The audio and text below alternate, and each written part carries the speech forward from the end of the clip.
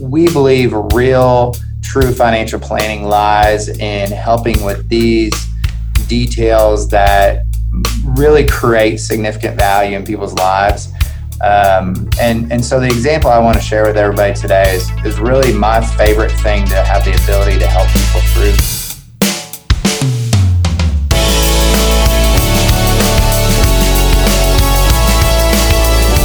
From the Ballast office in Lexington, Kentucky, welcome to The Ballast Life, a series of conversations highlighting respected professionals, community leaders, and important topics that are necessary to achieving financial cohesion.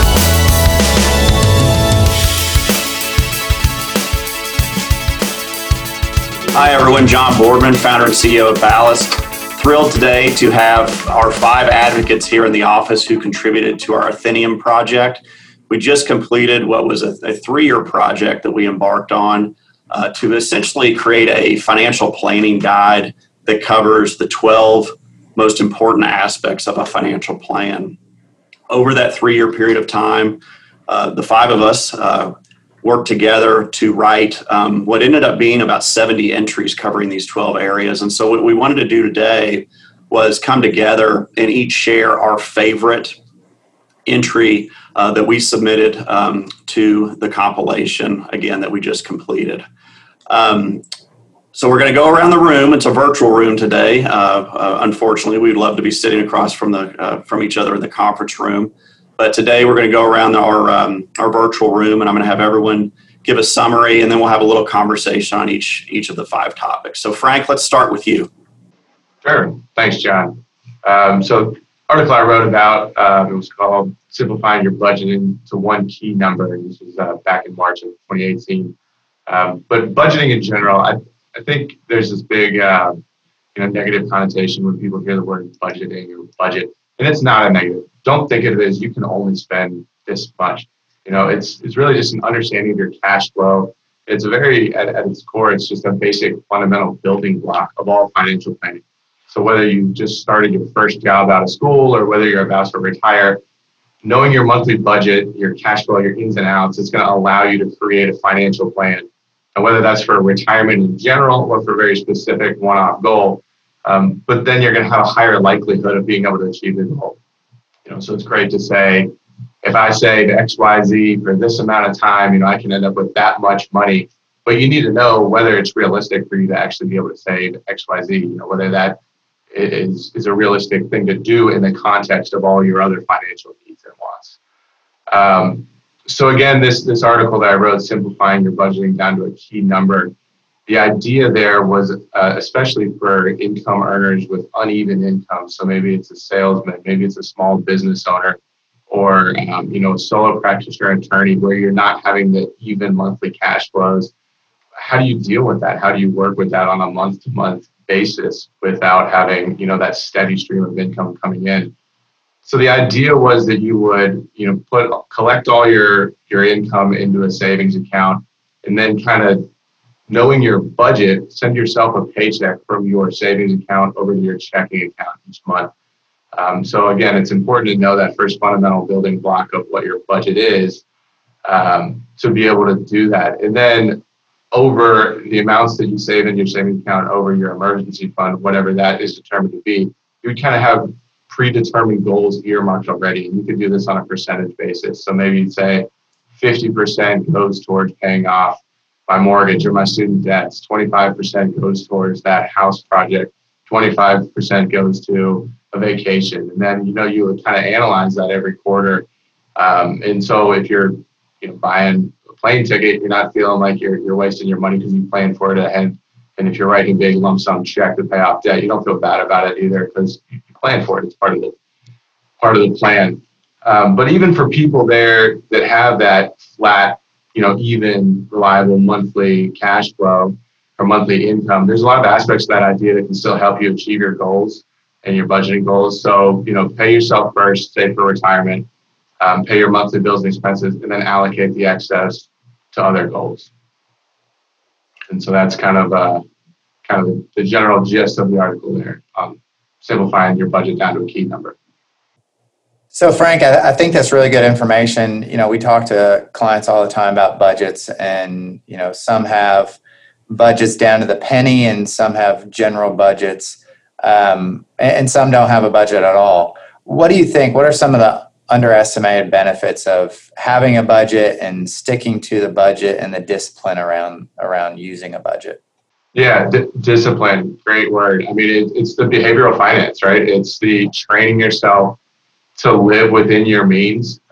When you do that, when you've got the budget and you're good about doing it and you know what your ins and outs are, you're going to avoid that lifestyle inflation. So for those with the uneven income in the high months, like a bonus month, for example, if you're disciplined and if you've got that good behavioral finance, you're not going to go out and spend a whole bunch of money that month.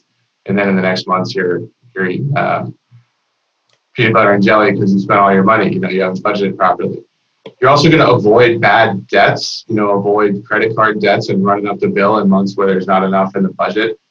And then you're much more likely to achieve your goals if you've got a plan in place. You've got a plan for that money, and it goes there automatically. At the beginning of the month, rather than hoping that it's there at the end of the month.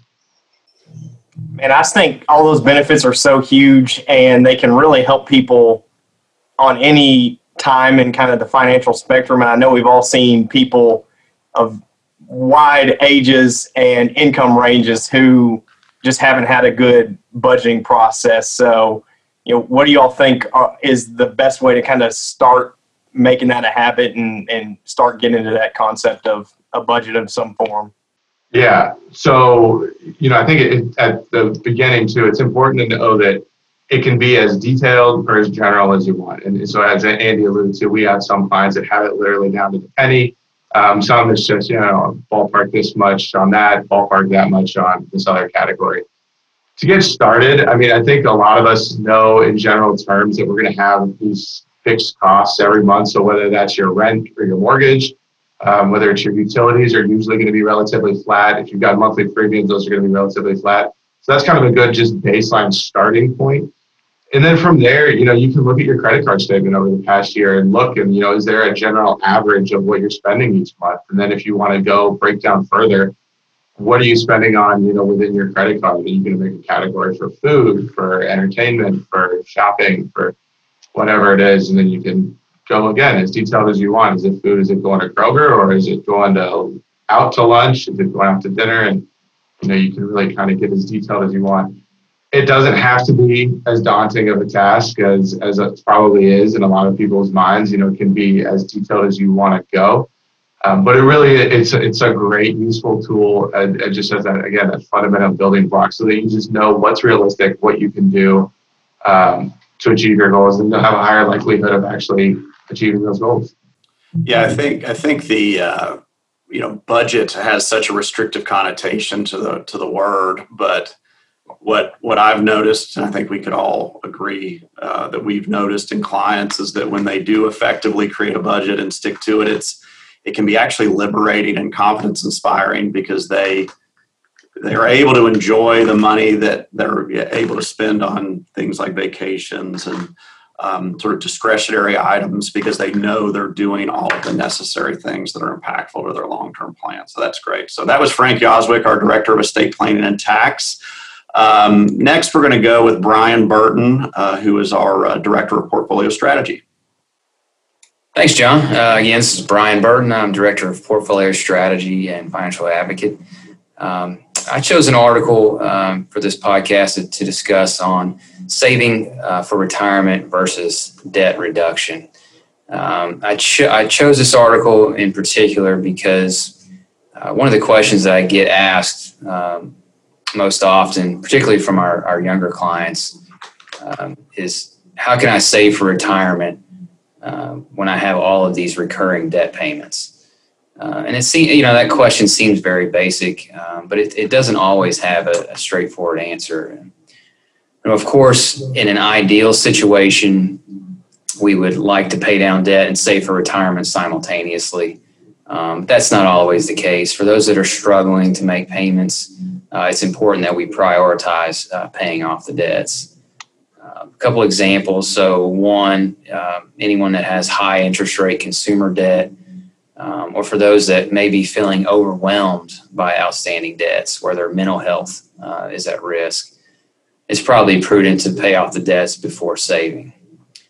Hopefully it's not an either or dilemma, but that is the case for many folks. And there can also be situations where saving for retirement should take precedence over paying down debt.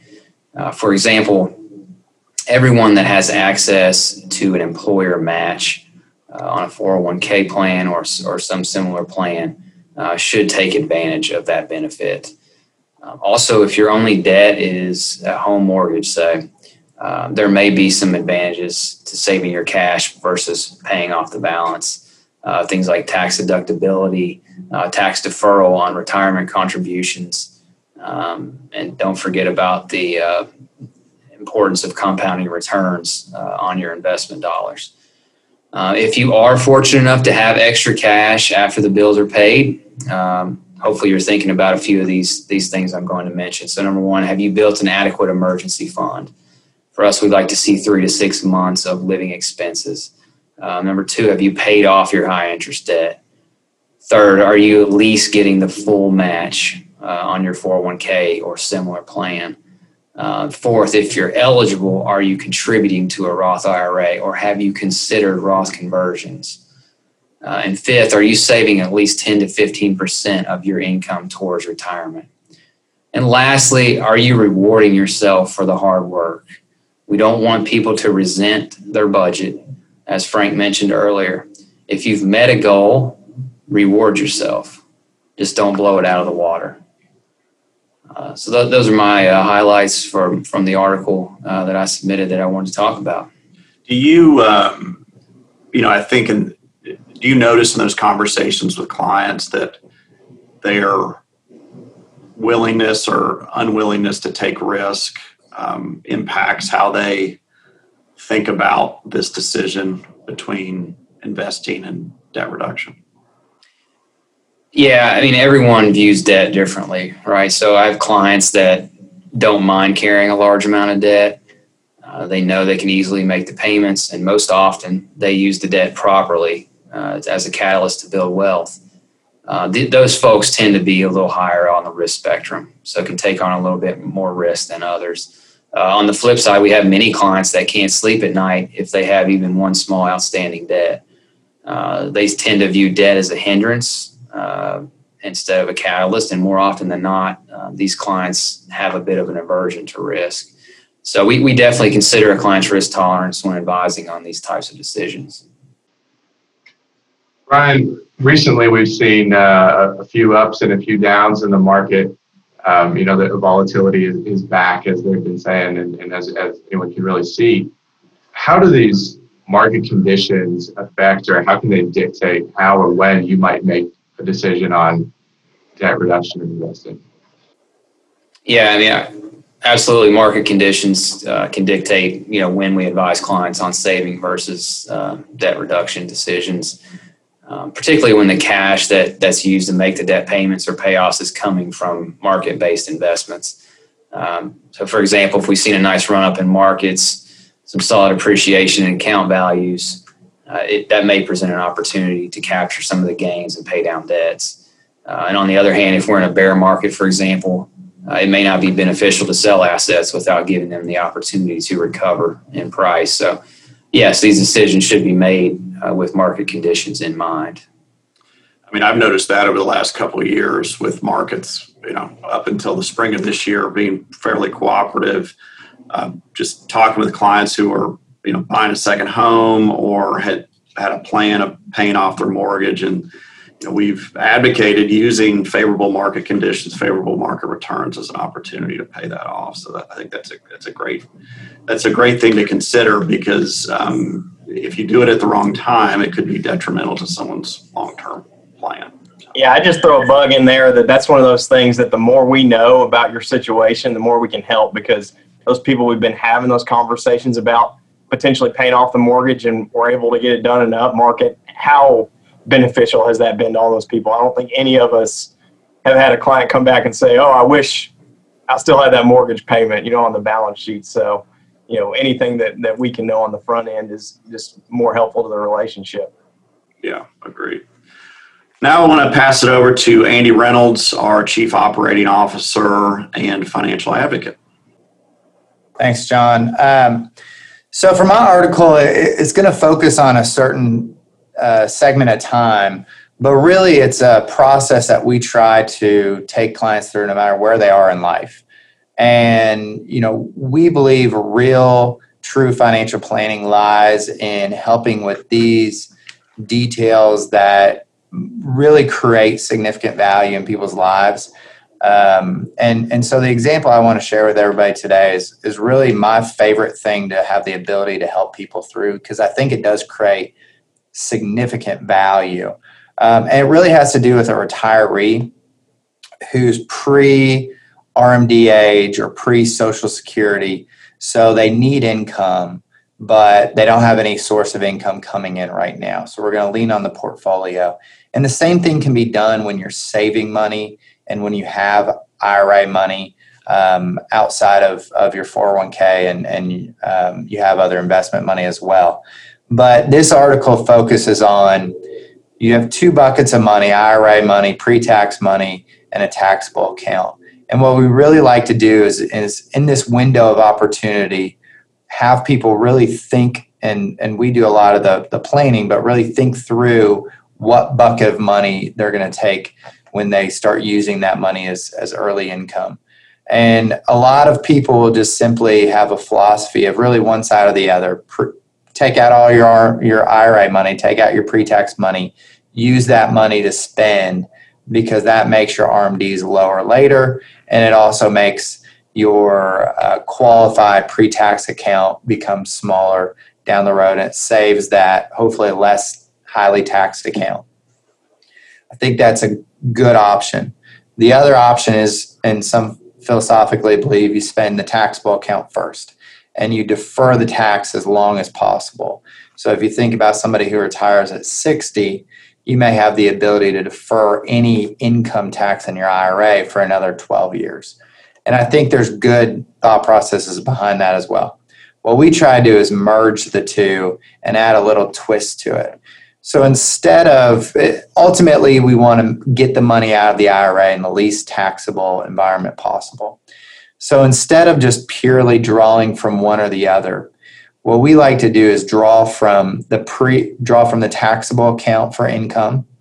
And in some cases, depending on how much income you need and how much basis is in the account, you may even be able to take that money out completely tax-free.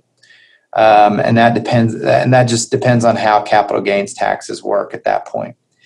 So we draw down that account, but at the same time, we want to create a taxable event so that we fill in the low tax brackets. So if we think about how taxes work, a lot of people quote their effective tax rate, which is the blend of all the marginal tax buckets. We want to fill in those low marginal tax brackets first. And we don't want to miss that opportunity over those potentially 12 years. So what we'll do is, instead of drawing down the IRA, which is what the people who are in that camp, what they believe in, which we believe in that from a tax standpoint, but instead of just drawing down the IRA, we want to convert the IRA. So we're creating the taxable event. We're filling up the low income tax buckets for an income tax standpoint, but then we're converting it. So at the end of the day, looking forward potentially 12 years, we've taken money out at a low tax bracket. We've reduced our IRA, our pre-tax exposure, but then what we've created is this new bigger bucket of Roth IRA money, which then replaces the pre-tax money. And all future growth on that under current law is completely tax-free. There are some rules. You got to have the account open for 5 years to get that tax-free treatment. But it's really a no-brainer idea to fill up low tax brackets so that when you look over your entire lifetime, you're paying hopefully the least amount of tax possible on your money that you use for income. Same thing can be done earlier on in working years. We really try to do that with people as well when we have the opportunity to. And you make some great points. We at Ballast have been, a long time proponents of Roth dollars, even prior to the Secure Act and the elimination of the stretch treatment on inherited IRAs. Why do you think we've had some pushback from the professional community on Roth conversions and Roth IRAs in general? Yeah, it's a great question. We have some CPAs, I think, and accountants who really are not excited about Roth money. And I think where that stems from is their relationship with how they work with their clients. If you think about when you drop off your taxes to your accountant or your CPA, the best possible outcome results in the highest refund, right? So no one's super excited to give their taxes to their CPA, and the CPA comes back and says, good news, you owe money. Everybody wants a refund. So I think there's this ingrained desire to have a result of the lowest taxes paid in a given calendar year. And rightfully so. That's what people are looking for. I don't know anybody who will ever come into us or a CPA and say, hey, this year I want to pay more taxes. I'm excited for that. So I think just naturally there's the desire to have a lower tax bill. I think also when you think about tax deferral and compounding interest on the tax deferral, there's a natural tendency to value that, and we certainly value that. Ultimately, I think it's our goal and our role as a financial advisor, looking not just in a given calendar year, but looking over a lifetime, to consider how we get that tax deferred money out of the tax deferred account. And what we have seen over and over again are these retirees in their 70s, 80s, 90s, and these RMDs become so much bigger. It ultimately results in people being potentially even a higher tax bracket. Not trying to predict what tax rates will look like, but if we can methodically accept that we're going to prepay some taxes and we're going to do that over a stretched period of time, we've really found the math works out in people's interest. But it's not a all or nothing thing. It's got to be, and I think that's also another thing. Some people look at it as either Roth or pre-tax. It's a combination, and it's a lever that you move depending on the situation. Andy, I love that phrase, and you said prepaying your taxes.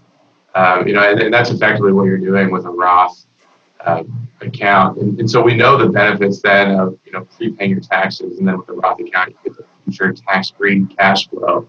But what are some of the other long-term benefits of Roth money? Yeah, so as Brian mentioned, we're really big advocates of Roth money, and I think we would all agree that in almost any client situation, they should have some degree of Roth money, and we can find a benefit of some degree of Roth money, and that's whether you're 22 years old or whether you're 92 years old. Generally we find that it will help out a situation. And really where that comes down to is there's some hard math behind it, but also there's some soft science behind it. So what Roth money affords you the ability to do is one, hedge future tax rates. We are in a low tax environment. We don't want to predict that taxes are going to go up, but a lot of people think they will. So if they do, we have prepaid some of those taxes and we're hedging against future tax rates, which also reduces variables in retirement. So when we think about retirement income planning, if all of a sudden tax rates go up by 5%, we've effectively just reduced income by 5%, reduced your purchasing power by 5%. And as good as we can be at financial planners and money managers, there's nothing you can do about that. It's a direct impact. So if we have some of that tax already prepaid, it's a variable that we can reduce or eliminate going into retirement. And that's really good. It also allows you to pay tax from your earned income as you're earning it rather than from your nest egg. So when you go into retirement and you have an account balance, a lot of people feel good. I got this much money, I checked the box, time to retire. Well, yeah, but that much money is not ultimately really how much you have. You can spend a portion of that money. And so with that being said also, it allows you to what we were mentioning before, prepaying your taxes, pay some of your taxes as you go, which hopefully over your lifetime results in a lower lifetime effective tax rate. I think that's ultimately what we're trying to achieve, is a lifetime lower effective tax rate. It also gives you a bucket of money for a large purchase. So we see so many people going into retirement who want to buy a house, or want to gift and help out children, or want to go do this huge family vacation, and they have to take out a large lump sum. Maybe it's 50, maybe it's 100, maybe it's $500,000. If it's all pre-tax money, that $500,000 now sits on top of your income for that year. I don't think anybody's going to buy the house but then not spend less money over the next couple of years. They're probably going to maintain their living expenses. So it gives you a bucket of money to where you can take out tax-free for any large one-time expenses. There's also a benefit to it, again, from really a financial planning, behavioral finance standpoint, where if you think about an equation of early living versus retirement living, it's really one of the few things that benefits both. It causes you to live on less because you're paying some of your taxes early, which then benefits you later in life in two different ways. One, you've prepaid your taxes. Two, you've taught yourself to live on less, which, again, going back to your budget conversation, Frank, it causes you to more so live within your means. And if anything happens, it's, that money you were saving, that's extra cash flow you could have later in life. So there's a lot of benefits. It's not the simple benefits that, the stereotypical benefits of Roth and what we think is just for young people, it's just for low income people. There's a lot of benefits to Roth. And the one other one I'll leave you with is, from a behavioral finance standpoint, a lot of people will max out whatever that threshold is, and it's an arbitrary number. But, when you're maxing something out, you feel good about yourself. You feel like you're doing what you should be doing. If we max out Roth versus max out pre-tax, ultimately you're resulting in more purchasing power.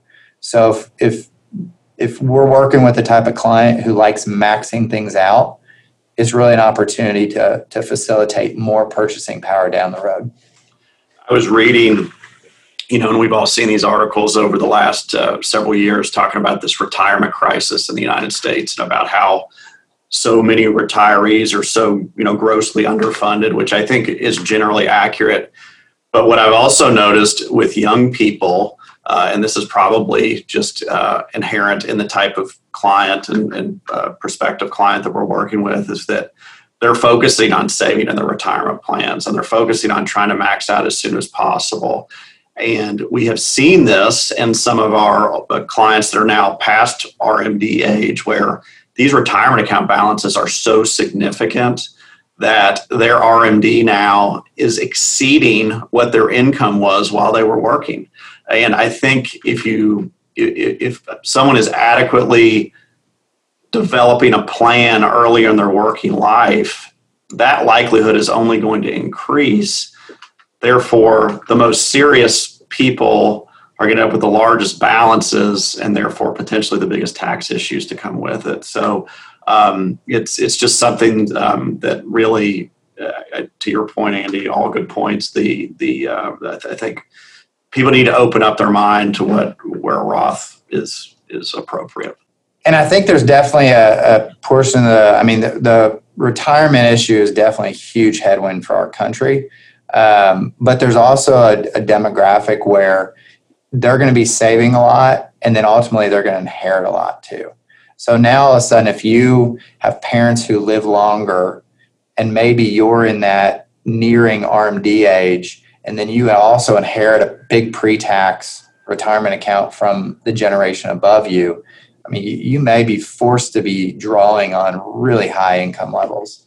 And, good problem to have, but, you can figure better ways to solve that equation if you do the planning ahead of time. Yeah, you could have people saving 25% on their deferral and then paying 40+% when it comes to distribution time. Not exactly how it was designed to work. Exactly.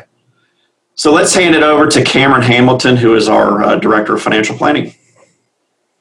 Yeah, thanks, guys. So my favorite article that I wrote in this 3-year Atheneum series was one on charitable estate planning. I chose this as my favorite article because I have a passion for helping people with their charitable goals. And really, that's just a passion for helping people with their passions. So when we go back 3 years to this concept of we're going to create this financial planning handbook, and we scheduled out this Atheneum, we did 3 volumes: Protect, Plan, and Prosper.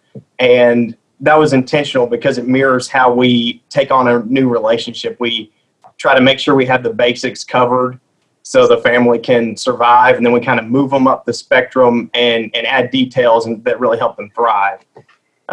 So I feel like charitable giving is one of those. I think about my wife, Christy's a therapist, and if she took me back to Psych 101, we had this Maslow's hierarchy of needs, and food and shelter was at the bottom, and the top is self-actualizing and achieving your potential. And I feel like when we get into charitable planning, that's one of those extras that really makes people feel like they're achieving their potential. And we've written about the benefits of being giving, and how a lot of our clients, I think we would all agree, who give the most are the happiest because they just have a focus outside of themselves, and they get to see the benefit of their hard work helping others, which is really what it's all about at the end of the day. So the article I selected again was charitable estate planning, and estate planning is important long term for people, and I love integrating your charitable wishes into it. And just like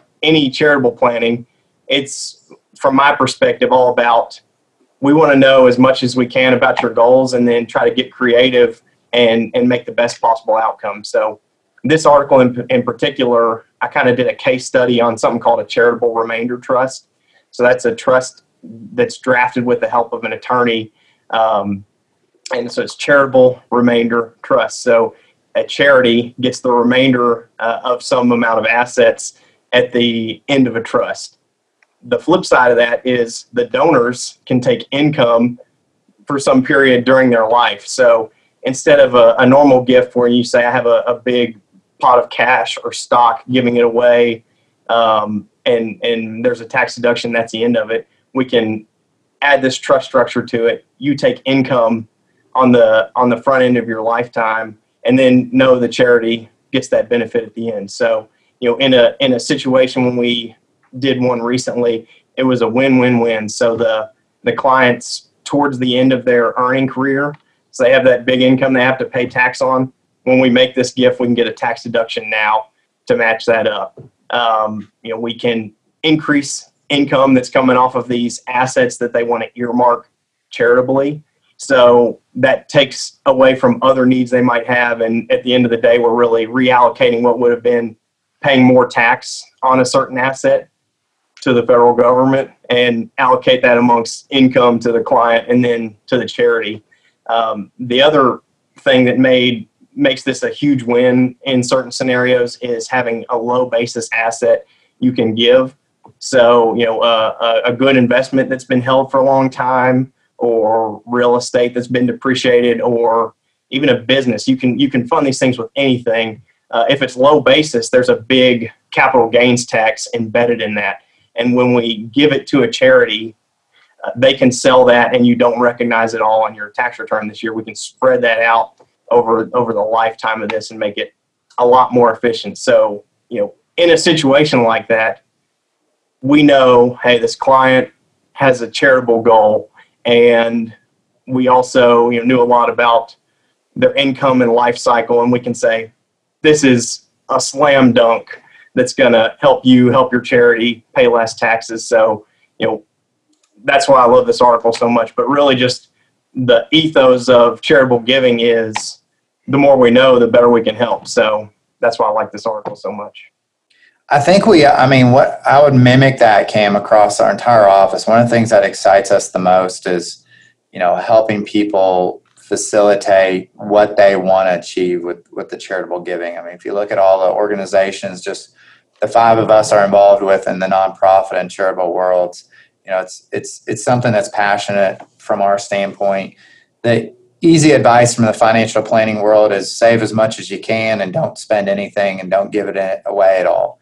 The Scrooge type investing. That's not us. We want to help people meet their goals and whatever that may be. So it's exciting. There's so many different avenues and methods for giving money and so many different organizations. I think we're surprised by how clients are making gifts and why they make them. Talk a little bit about that and some of the surprises that we somewhat consistently see. Yeah. I think everybody has causes that they care about. I think there's so many to give to, and it really just takes making something a priority. And this kind of ties in with everything that we've been talking about. And Frank talked about budgeting, and, a good concept there is paying yourself first. So it's really about having a, plan on the front end to make it happen. And that can be overwhelming. So unfortunately what happens, and I've been guilty of this in my life, is you live through your month, and at the end we say, what's there to save? Or we live through our year, and at the end, can I write a check? And what I think is not a good situation, but is really typical across the average American household, is we talk to our CPA at the end of the year and they say, you should give X $1,000 because that's going to be helpful to you. And that's just not really the most impactful way to go about it. So, that usually has you given cash, which I've kind of talked about.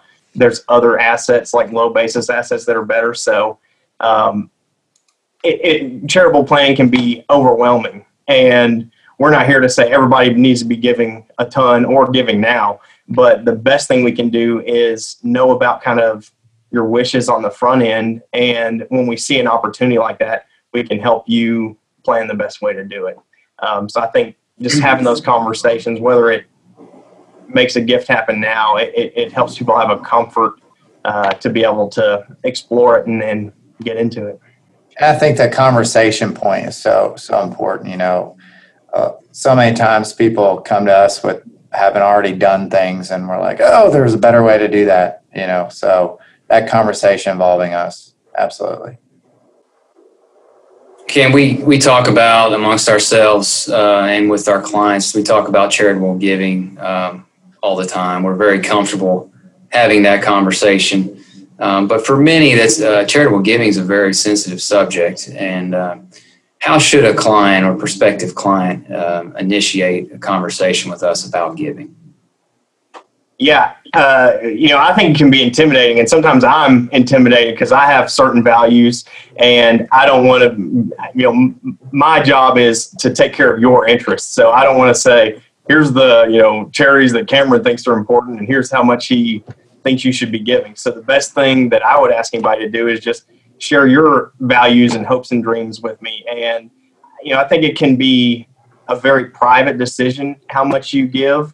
And, I really respect that. So I just try to put out there that I feel like we have a great amount of knowledge on opportunities and any info we can get about what people desire and, kind of their value system, we can help them optimize that. So anytime we have a greater spot at the table, I feel like we're going to give people a great result. So I'd just say, help me help you.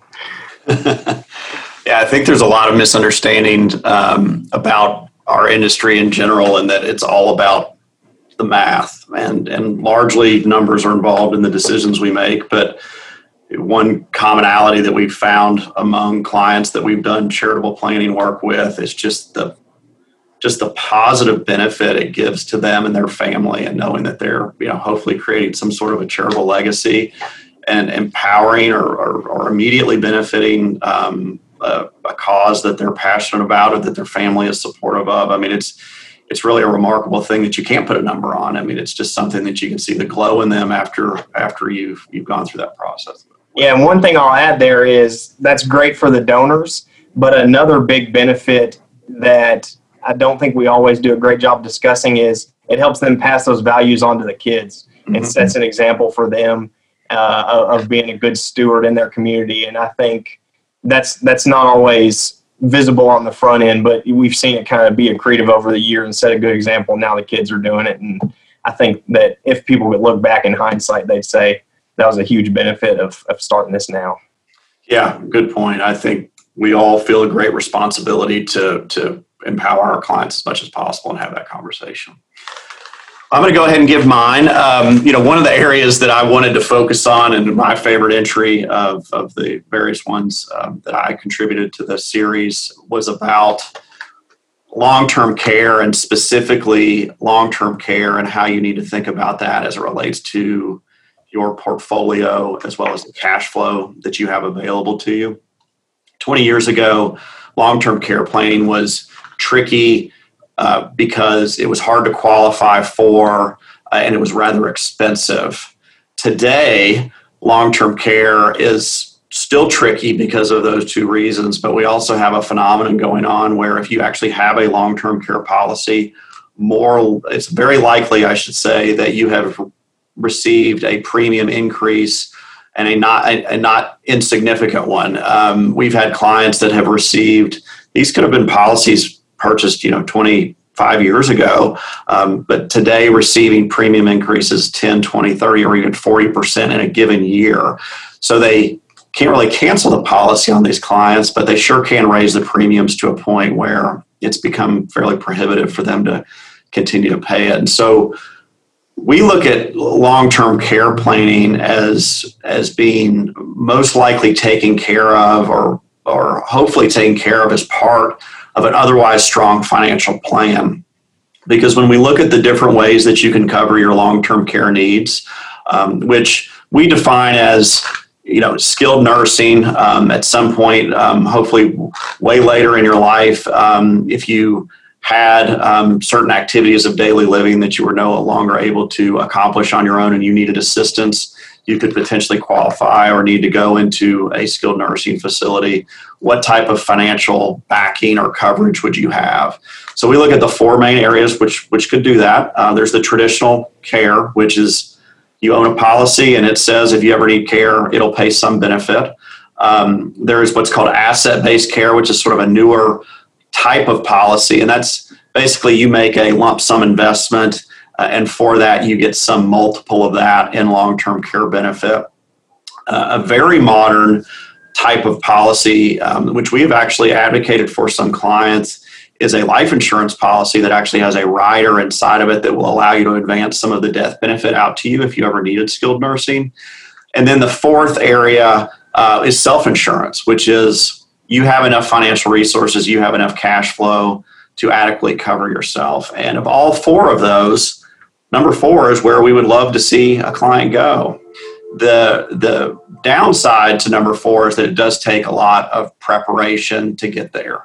If we sit down with a prospective client and they've retired and they have a balance sheet, we're sort of stuck with the resources that they've accumulated. But if we're working with somebody that has some time prior to retirement, oftentimes we can position them just to make sure that we're projecting a certain balance sheet or asset base that they'll have in the future. And the byproduct of that would be a significant cash flow that can help offset those long-term care expenses. Long-term care is a very odd type of insurance to own.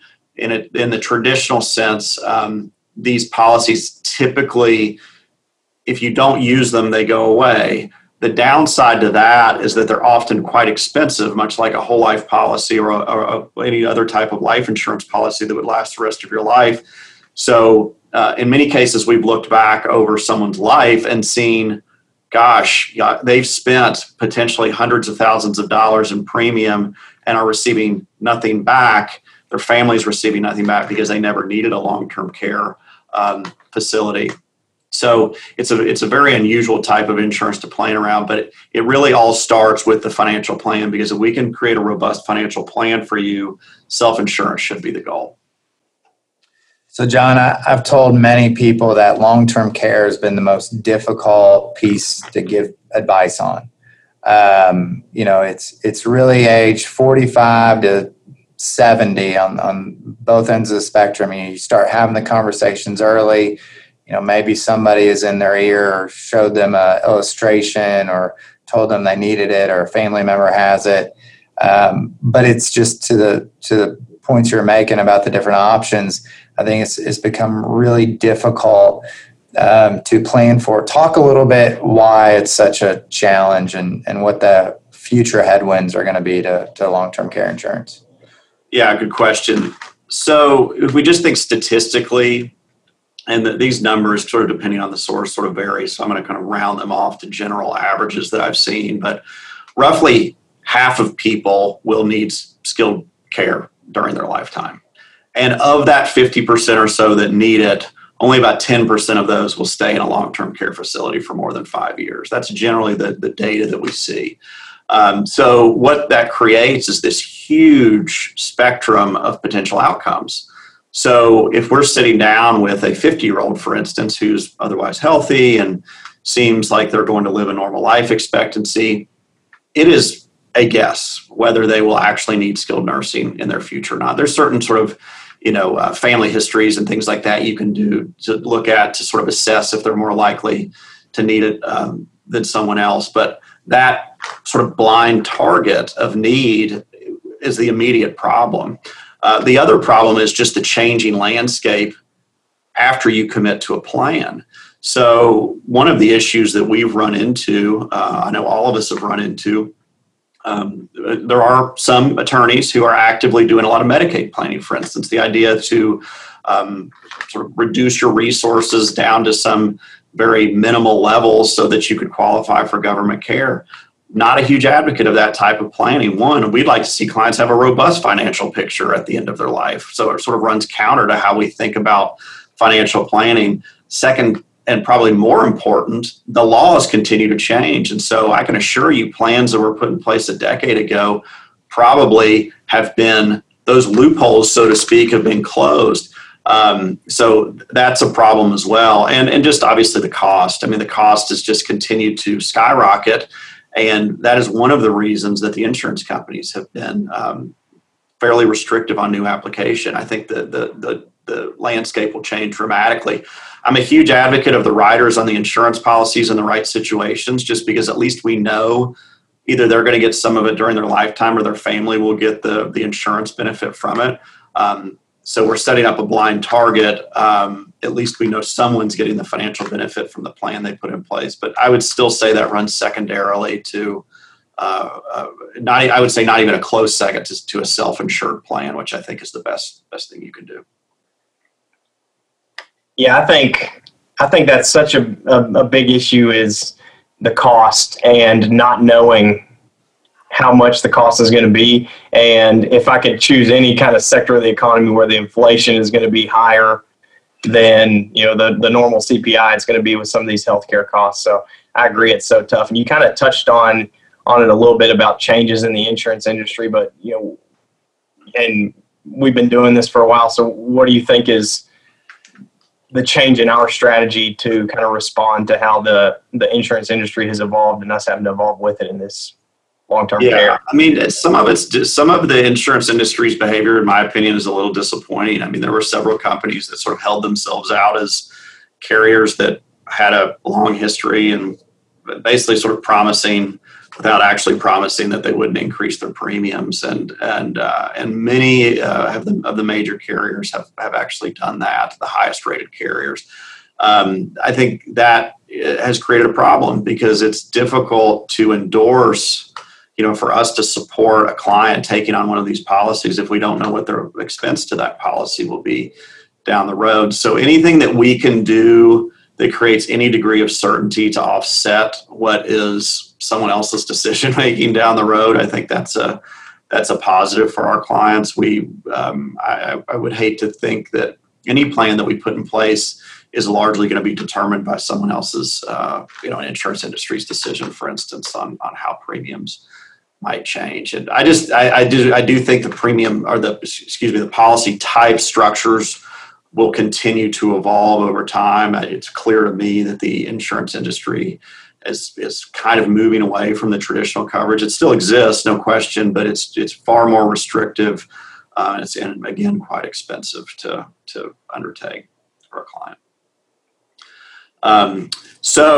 With that, I thought I'd go ahead and hand it back to Andy, and he can wrap up today's podcast.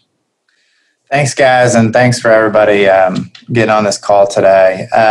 So I think just as we finish up today, why we did this is because we truly at our heart believe that financial planning is our differentiator. Financial planning is a loose term that gets used and thrown around in today's finance world. And we really want to evidence that we are thinking about this in a very deep way. We take it serious, and our scope is very wide. Financial planning in our office is not just plugging your investments into a Monte Carlo simulation and giving you a 50-page report. It's so much more than that. And we really want to demonstrate to people how we think about things and also spark people's interest. As Cam said a couple times, the more we know about you, the better our relationship, the better we can do for you. So we want to provide different little tidbits to get people thinking. And then our hope is that you reach back out to us, or in conversations that we routinely have with you, we can pick up on ideas and then roll with those. So, if you look at our Atheneum books, if you look at our videos, if you look at our weekly commentaries, if you look at these podcasts, all these are done with the idea to educate people, to show all the different areas that we think about, that we can advise on, and really hopefully to generate a better outcome for clients.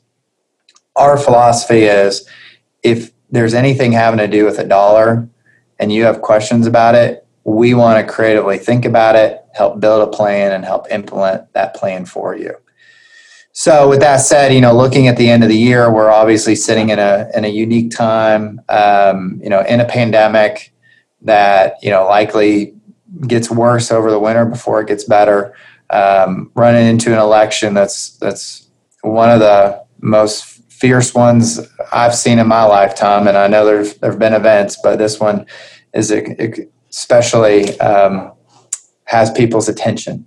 So I think right now is a great time just to revisit current plans. The markets have rebounded nicely from the spring. It's a great time to really just take a step back and say, am I doing all the right things right? Am I comfortable with where I'm going? Do I know where I'm going? Can I tell you if you're retired or nearing retirement? Can you say with confidence where your next 2 years' income is coming from? And, or your first 2 years of retirement, where that's coming from? Are you making all the right decisions right? Those are the things we think about for our clients. We generally have a good understanding of where our clients are going. But if our clients don't know that, we need to have a conversation. Or if you're not a client and you don't know that, we'd be welcome to a conversation. As you look at the end of the year, it's a unique time period with no RMDs, weird tax year, just with so many different changes. It's a great time to be doing a tax projection now before the end of the year. Gifting, bunching is a big strategy now with where the standard deduction is. To Cam's point, pre-planning, having a reason for why you gift and having that be as impactful as you can. All those things are what we should be talking about now and talking about, as we move through the end of the year and the beginning of next year. So with that, we want to thank you guys for listening. If you want a copy of any of the books, we've sent those out to many people. We're happy to send them out to anybody who you care about or anybody who you think could benefit from reading the information.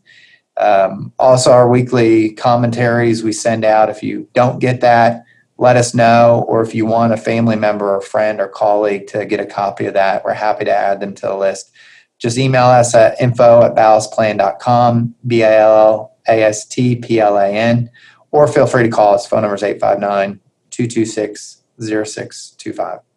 Thank you all for listening, and we look forward to talking to you guys soon. The content and opinions expressed during this conversation are those of the participants and do not represent financial advice, guidance, or a recommendation on behalf of the participants or Ballast Incorporated. You should not treat any opinion expressed as a specific inducement to make a particular investment or follow a particular strategy, but only as an expression of opinion, which may change as circumstances change. Ballast is not under any obligation to update or correct any information provided within. Opinions discussed are based upon information considered reliable at the time of recording. Such information is not warranted for its completeness or accuracy and should not be relied upon as such. Past performance is not indicative of future results. Listeners should be aware of the real risk of loss in investing in any security. Strategies or investments discussed may fluctuate in price or value. Investors may get back less than they invested. Investments or strategies mentioned in this content may not be suitable for you. This material does not take into account your particular investment objectives, financial situation, or needs, and is not intended to be a recommendation appropriate for you.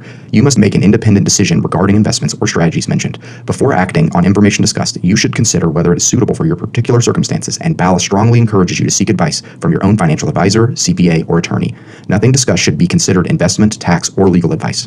Ballast Inc., also known as Ballast, is a registered investment advisor. Certain advisory persons of Ballast are also registered representatives of APW Capital Inc., also known as APW, which is a member of the FINRA and SIPC. Their address is 100 Enterprise Drive, Suite 504 in Rockaway, New Jersey, with postal code 07866. Their number is 1-800-637-3211. In their separate capacity as registered representatives, securities are offered through APW. Ballast and APW are not affiliated.